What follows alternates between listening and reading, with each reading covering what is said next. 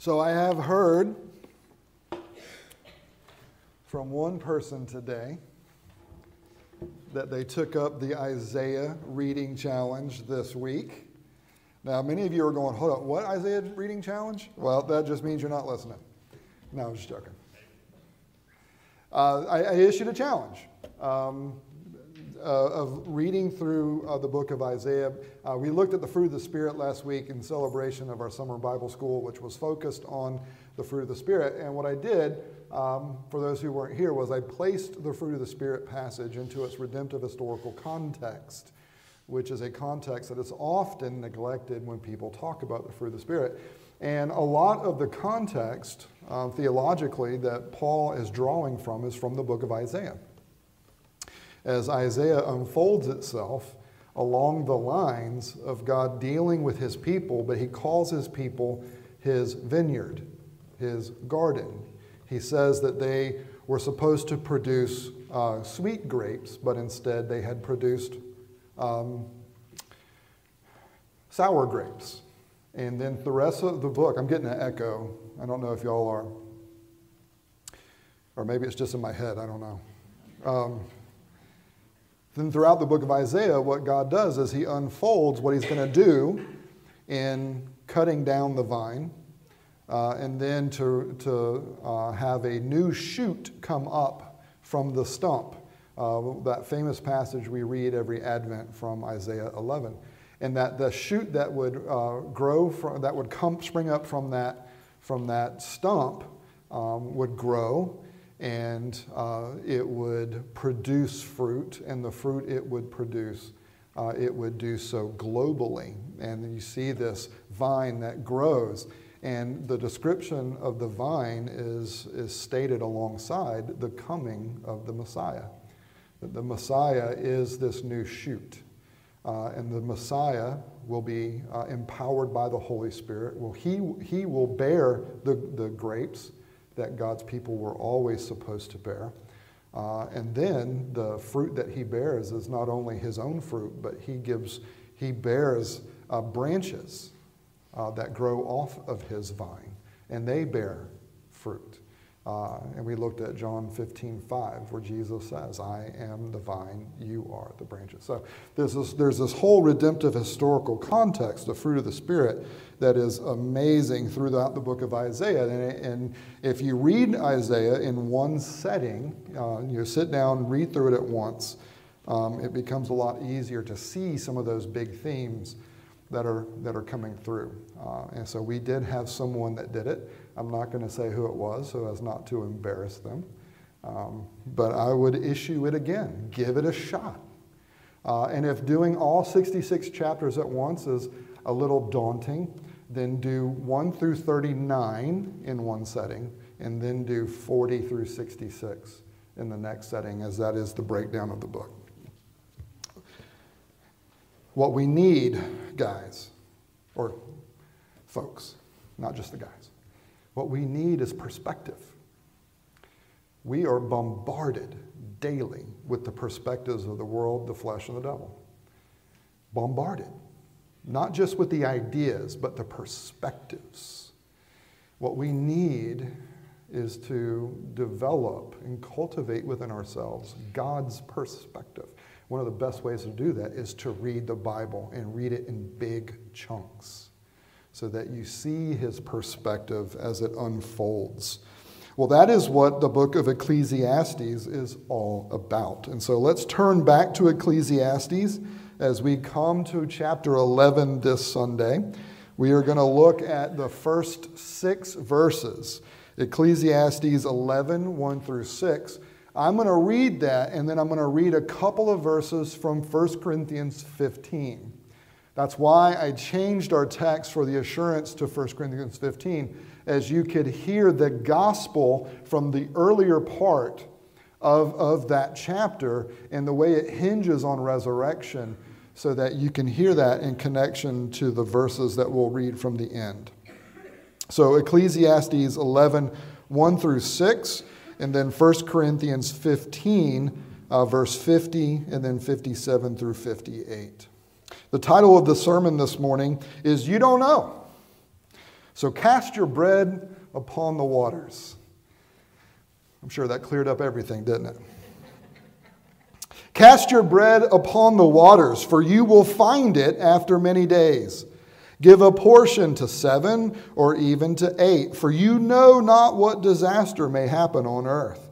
If the clouds are full of rain, they empty themselves on the earth. And if a tree falls to the south or to the north, in the place where the tree falls, there it will lie.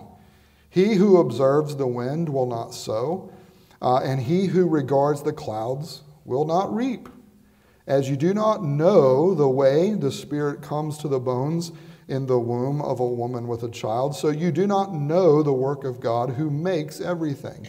In the morning sow your seed, and at evening withhold not your hand, for you do not know which will prosper, this or that, or whether both will be good. Thanks be to God, who gives us the victory through our Lord Jesus Christ.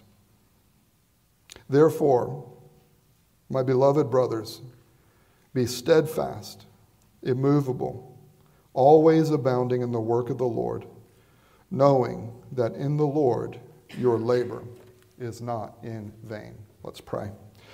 Our Heavenly Father, we need your help this morning as your Holy Spirit illumines your word to us. Clear away the distractions in our minds. Even more so, Lord, clear away the distractions that are in our hearts. And help us to listen afresh as your Spirit reveals your truth, as your Spirit reveals your will, as your Spirit reveals your presence. It is in Jesus' name that we pray. Amen. In one of my favorite essays by C.S. Lewis, titled Meditation in a Toolshed, right? Every man just went, oh, hold up, there might be something here. Meditation in a toolshed. Lewis says, I was standing today in a dark toolshed. The sun was shining outside, and through the crack at the top of the door, there came a sunbeam. From where I stood, that beam of light, with the specks of dust floating in it, was the most striking thing in the place. Everything else was almost pitch black. I was seeing the beam, but not seeing things by the beam. But then I moved. I moved so that the beam fell on my eyes. And instantly the whole previous picture vanished. I saw no tool shed, and above all, no beam. Instead, I saw, framed in the irregular cranny at the top of the door, green leaves moving on the branches on a tree outside, and beyond that, 90-odd million miles away, the sun. Looking along the beam and looking at the beam are very different experiences. Now, it may be hard for you to follow something like this, but all of you have done that. All of you have been, for example, in a dark space where there is light outside and there may be a crack or there may be a hole or there may be a way for a little bit of that light to get focused in and come into the room. And what he is saying is there are two different perspectives that you can use in dealing with the light. You can look at the light. You can look at that beam as it comes through. And when you do that, that's what you see. You see the light. And you will see anything, for example, like dust particles. I mean, not in my home, but some of your homes may have like dust particles or something floating in the air. We're not allowed to have dust particles in our house. But you may see like little things floating or right? You might see what's right on the other side of the beam of light, but pretty much all you can see is that beam of light, and everything else is really dark, and it's hard to make out anything else in the room. When I was a child and we would go to my grandmother's, she had those light-proof shades on the window, and the house It was really dark in that room where I would sleep. And there was one little spot under the door where the carpet had been pressed down just enough that light came out, and I would look for that light because I did not want to lie in that pitch dark room because I couldn't see anything. But you can look at the light. Or if you move yourself, you can look at where the light is headed. And when you do that, guess what? All that stuff that was dark, that was imperceivable, now you can see it. You can look at the light. You can use the light to look at everything else. What he's talking, and he's not saying that one is better than the other. What he's saying is that these are two very important perspectives that can help us in the way that we live our lives, especially as Christians. There is a way to look at the light. There is a way to use the light to look at everything else. This is what we call perspective. This is what the Bible calls wisdom. And that's what we have been looking at in Ecclesiastes. The Bible's wisdom literature that Ecclesiastes is part of the means that God has provided, that God uses to change our standpoint and to radically shift our perspective as we look at ourselves, as we look at the world. It changes our perspective. And it allows us to see things from multiple different perspectives.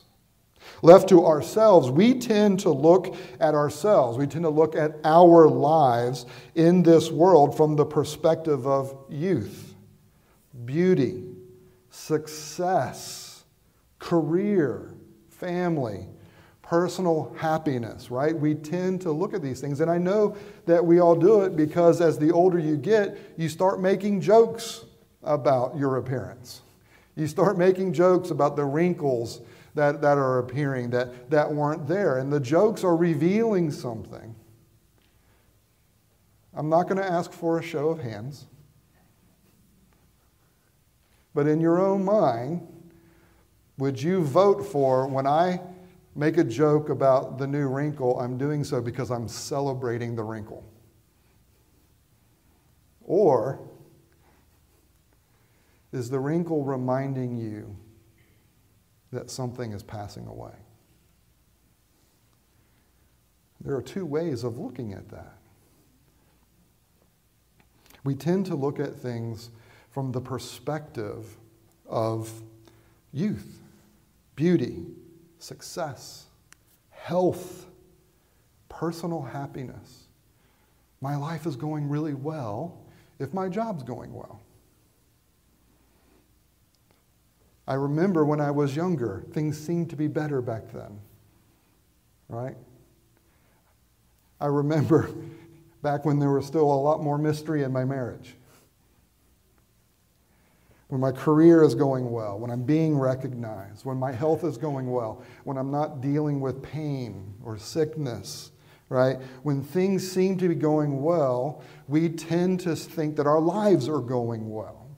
What Solomon has been attempting to help us see in Ecclesiastes is that's not the proper perspective for understanding life under the sun. Life that is lived in a world that has been cursed because of sin. But when we have the right perspective about life under the sun, then there is wisdom that we can glean from the reality that the world is cursed, that humanity is fallen. There is wisdom that comes from the acknowledgement that death is real and that it is certain and unavoidable.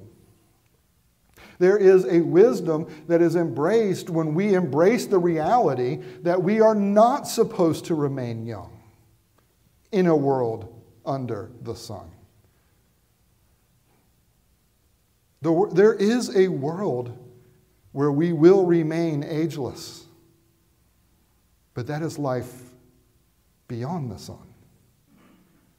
And that's why I said from the very beginning, in the very first sermon, I was going to attempt to do two things.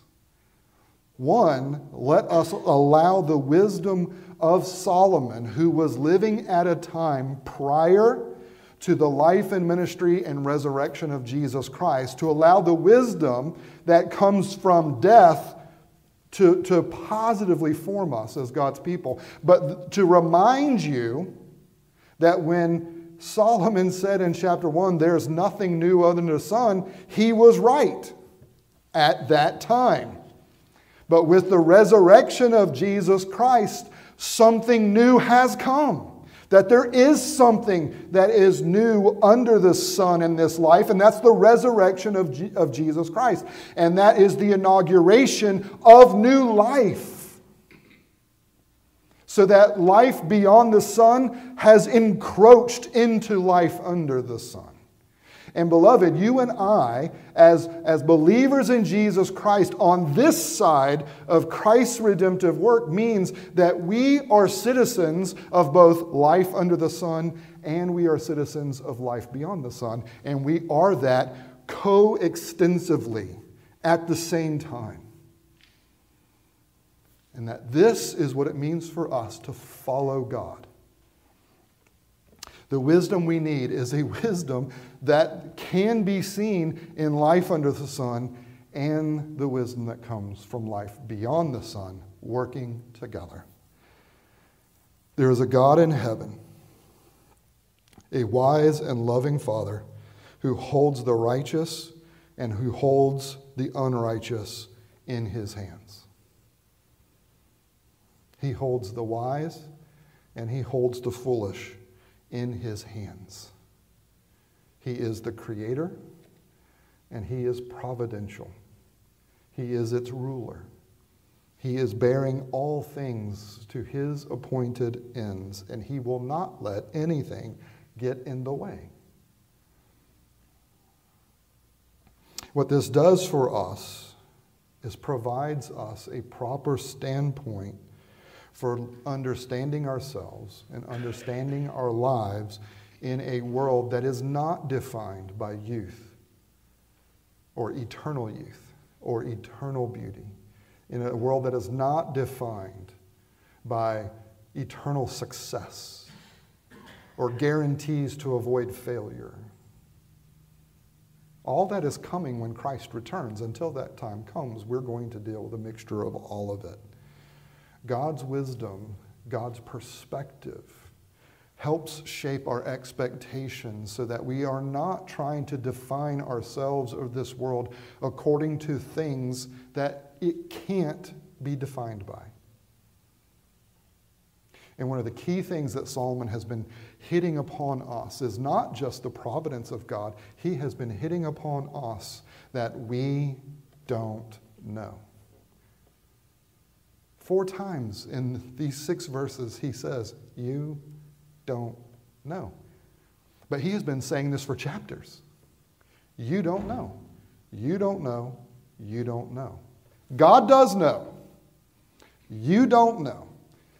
And he has talked about that from the perspective of helping us to embrace that we are limited so that we don't try to go beyond our proper boundaries.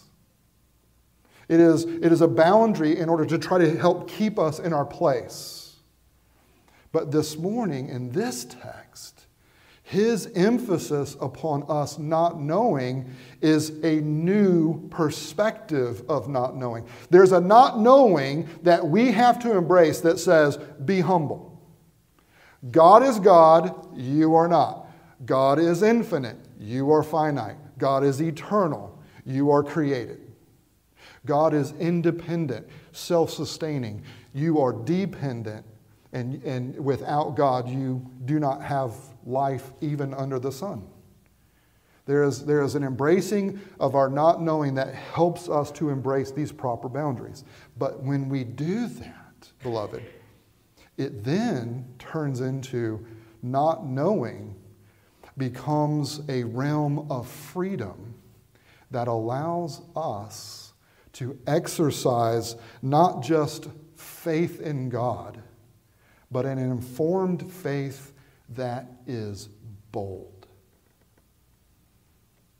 You don't know if what you attempt to do this week is going to be successful or a failure. You don't know.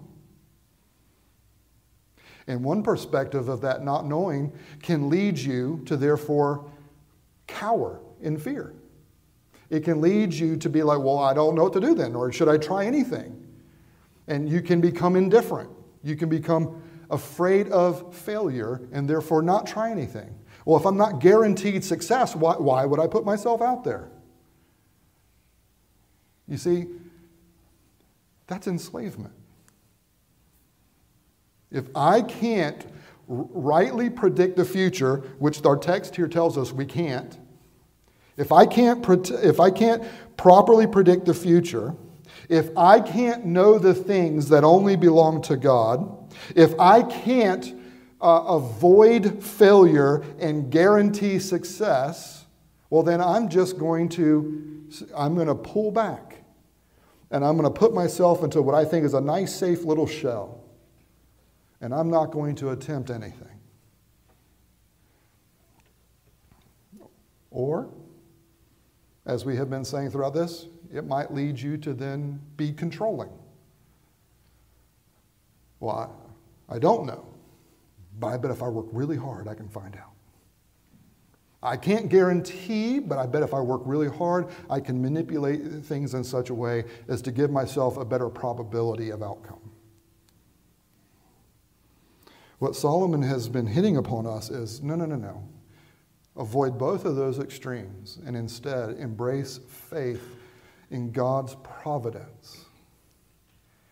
And that faith in God's providence is a faith where we know that God is doing things in this world. And we know that He is moving this world to His appointed ends. And that, beloved, is to give us the proper confidence to therefore attempt things for God. Not to attempt something that He hasn't planned on, but to attempt things as one who is opening yourself up to be used by God to accomplish His purposes. And guess what?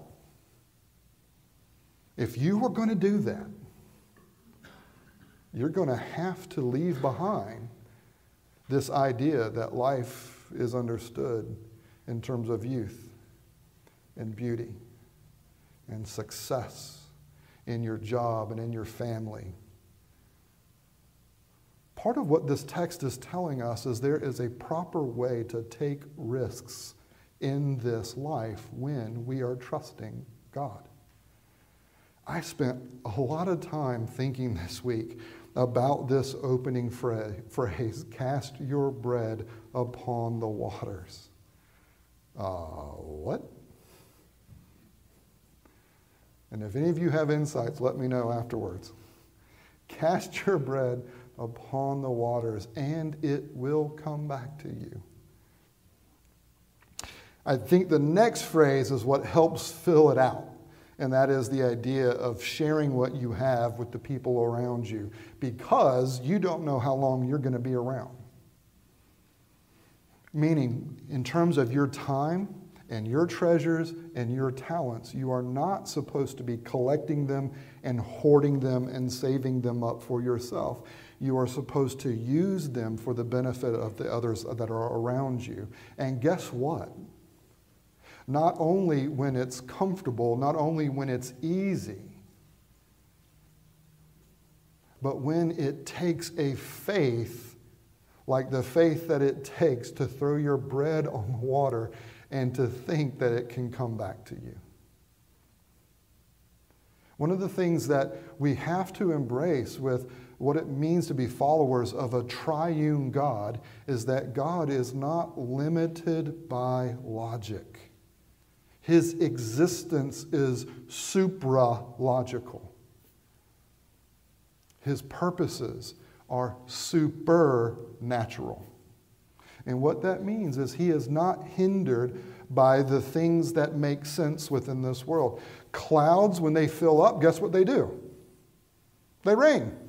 That's the design. That's how God designed it, and even in a fallen world, it still happens. If a tree falls, maybe there's no one there to hear it.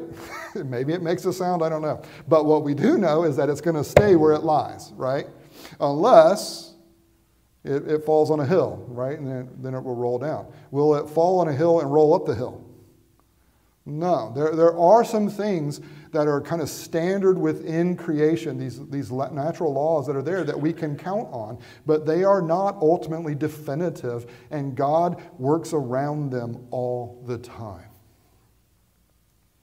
And part of our faith, beloved, is a faith that is not just a faith that grasps hold of certain truths and then we try to live the best life we can live according to the cultural standards of our day. What we do is we embrace these eternal truths of God, and then we take the risk of embodying those truths in a culture that does not like them. And we do so not aggressively. We do so trusting ourselves to God, who will take those risks of yours, and sometimes he will use them for what we think are good things. And sometimes he'll use them for what we feel are bad things. But they're all good to him because they are all part of what he is doing to accomplish his eternal purposes. And so living by faith is living by faith, an informed faith, but it is an informed faith that is bold and that is willing to trust God and take risks. A faith that is not limited only by the natural laws that we can see within this world. He says you can be overly cautious.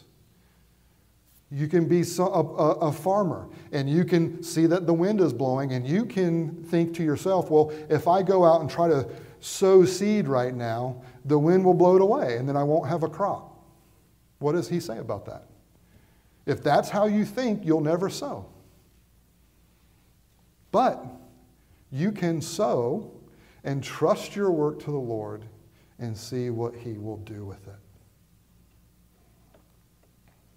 William Carey, who is often referred to as the father of modern-day Protestant missions, which is not an accurate description. It totally leaves Calvin out, and I would have issue with that, and we can talk about that sometime. But William Carey was a Baptist minister. He was a Reformed Baptist minister in England in the latter part of the 18th century or the latter part of the 1700s, and then into the beginning of the 19th century or the 1800s. And he was someone that was thoroughly frustrated with the way Reformed Baptists were engaged with the gospel of Jesus Christ.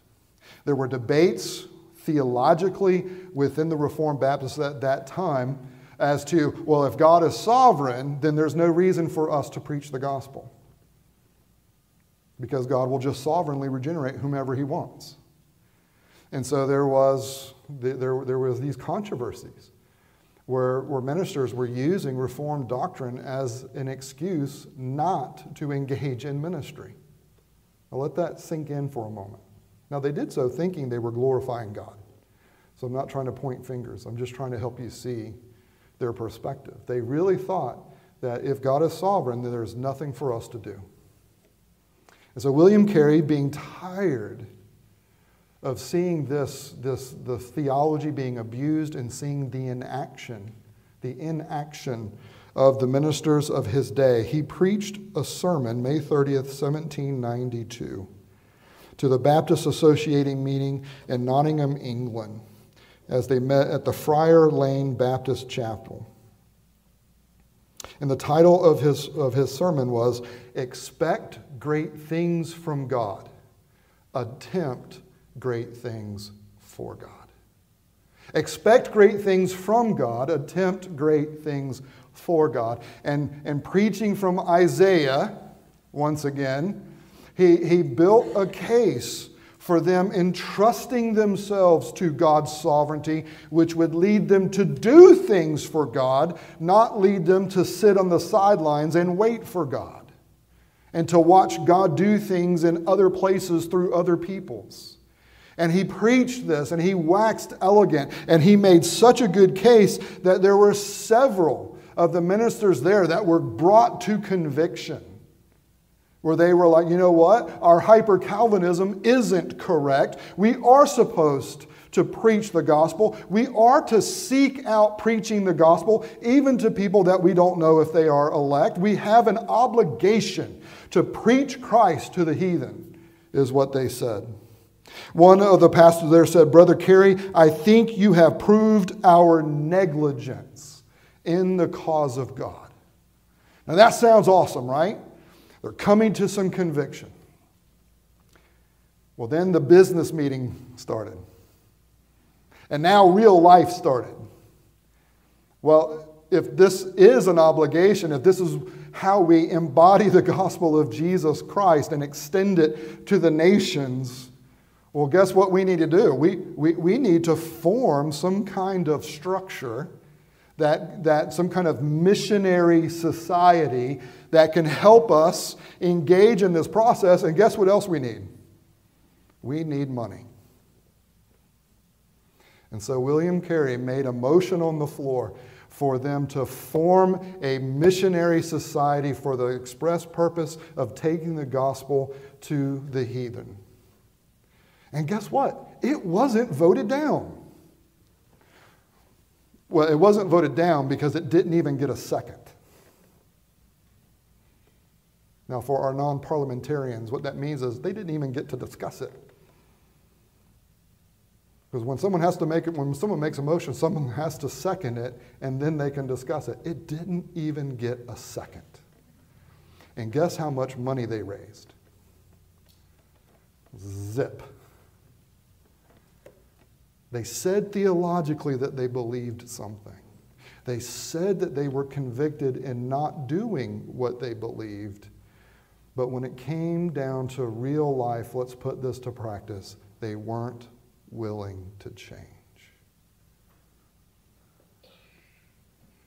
Brothers and sisters, you and I can confess Christ.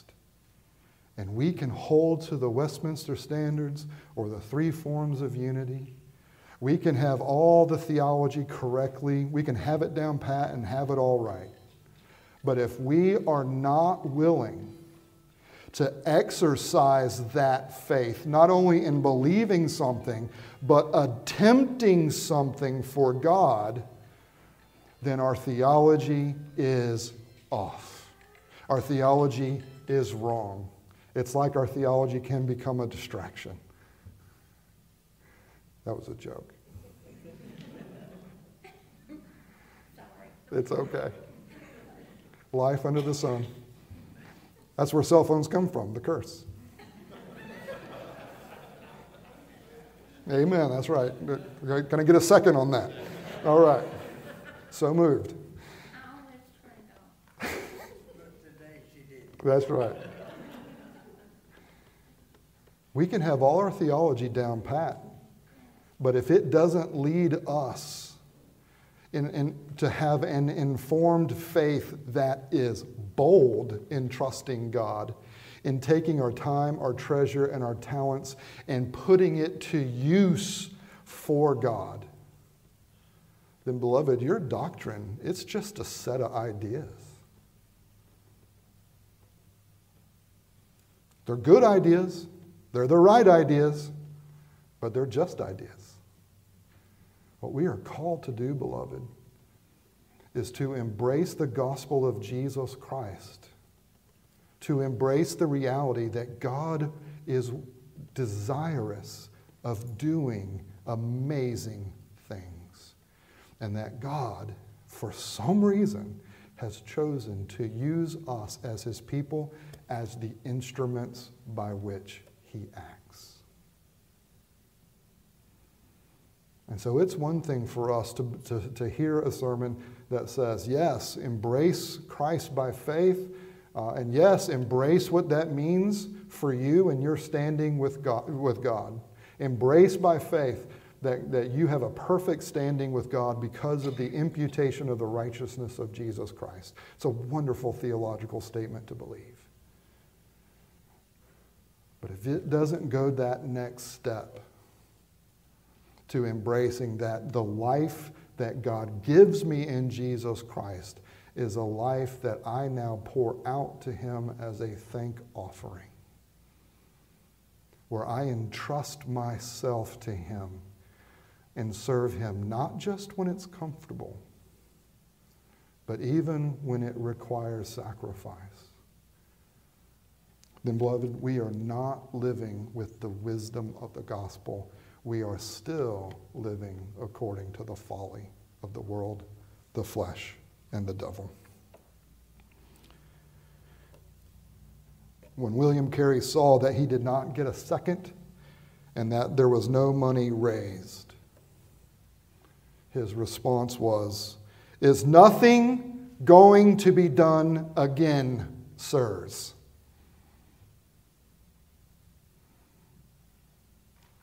Then they acted. Carey himself ended up going to India and spreading the gospel of Jesus Christ throughout India. And many ended up from that mission society going to Africa and spreading the gospel throughout Africa.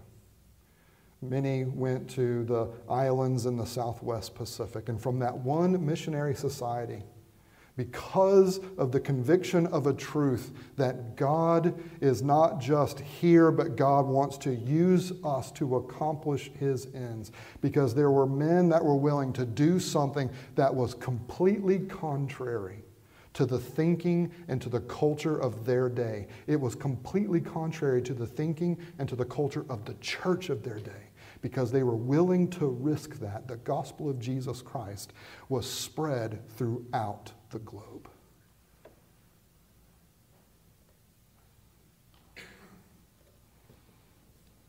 One missionary went to the New Hebrides Islands in the Southwest Pacific and went to an island that was known for cannibalism. And he was the second missionary to attempt missions on that island.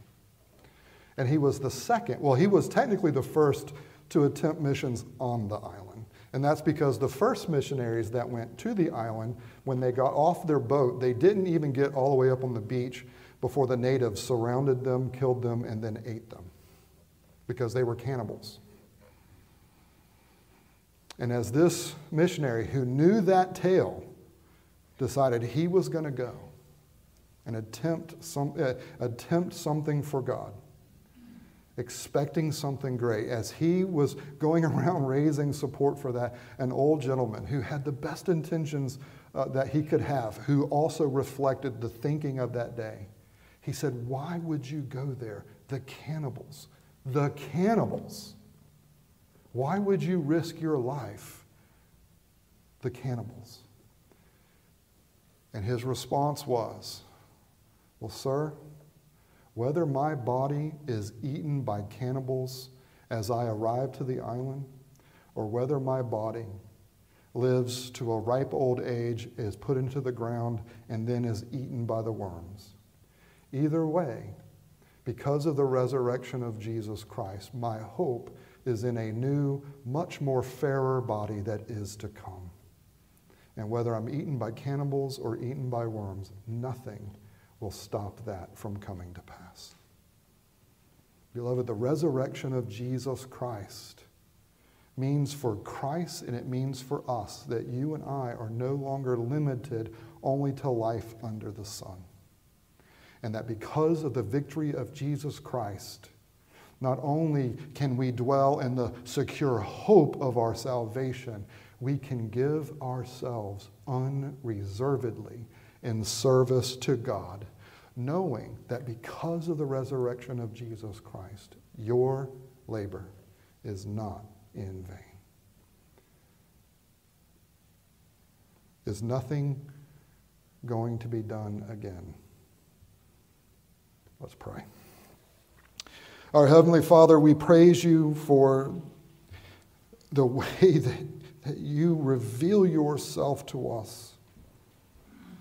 Not only revealing to us your law, but revealing to us our righteousness in Jesus Christ, who kept the law for us. And we thank you for what that means for us in our eternal standing before you. But Lord, help that gratitude to sink deeper and to go wider.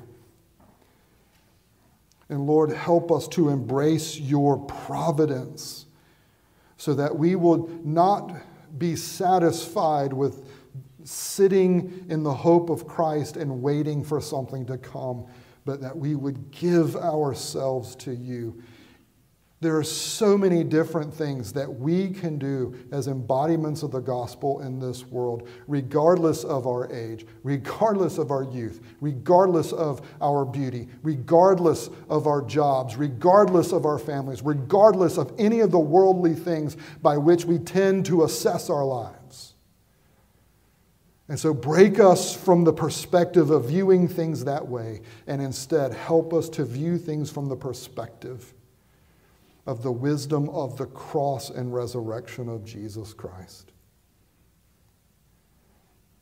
And Lord, help us to truly embrace an informed faith that is bold and takes risks, and who entrusts everything that we do to your care, knowing that you will even use people like us to put your glory on display and to call people out of darkness and into light. Lord, help us by faith in the gospel of Jesus Christ, not only to expect great things from you, but to attempt great things for you. It is in Jesus' name that we pray.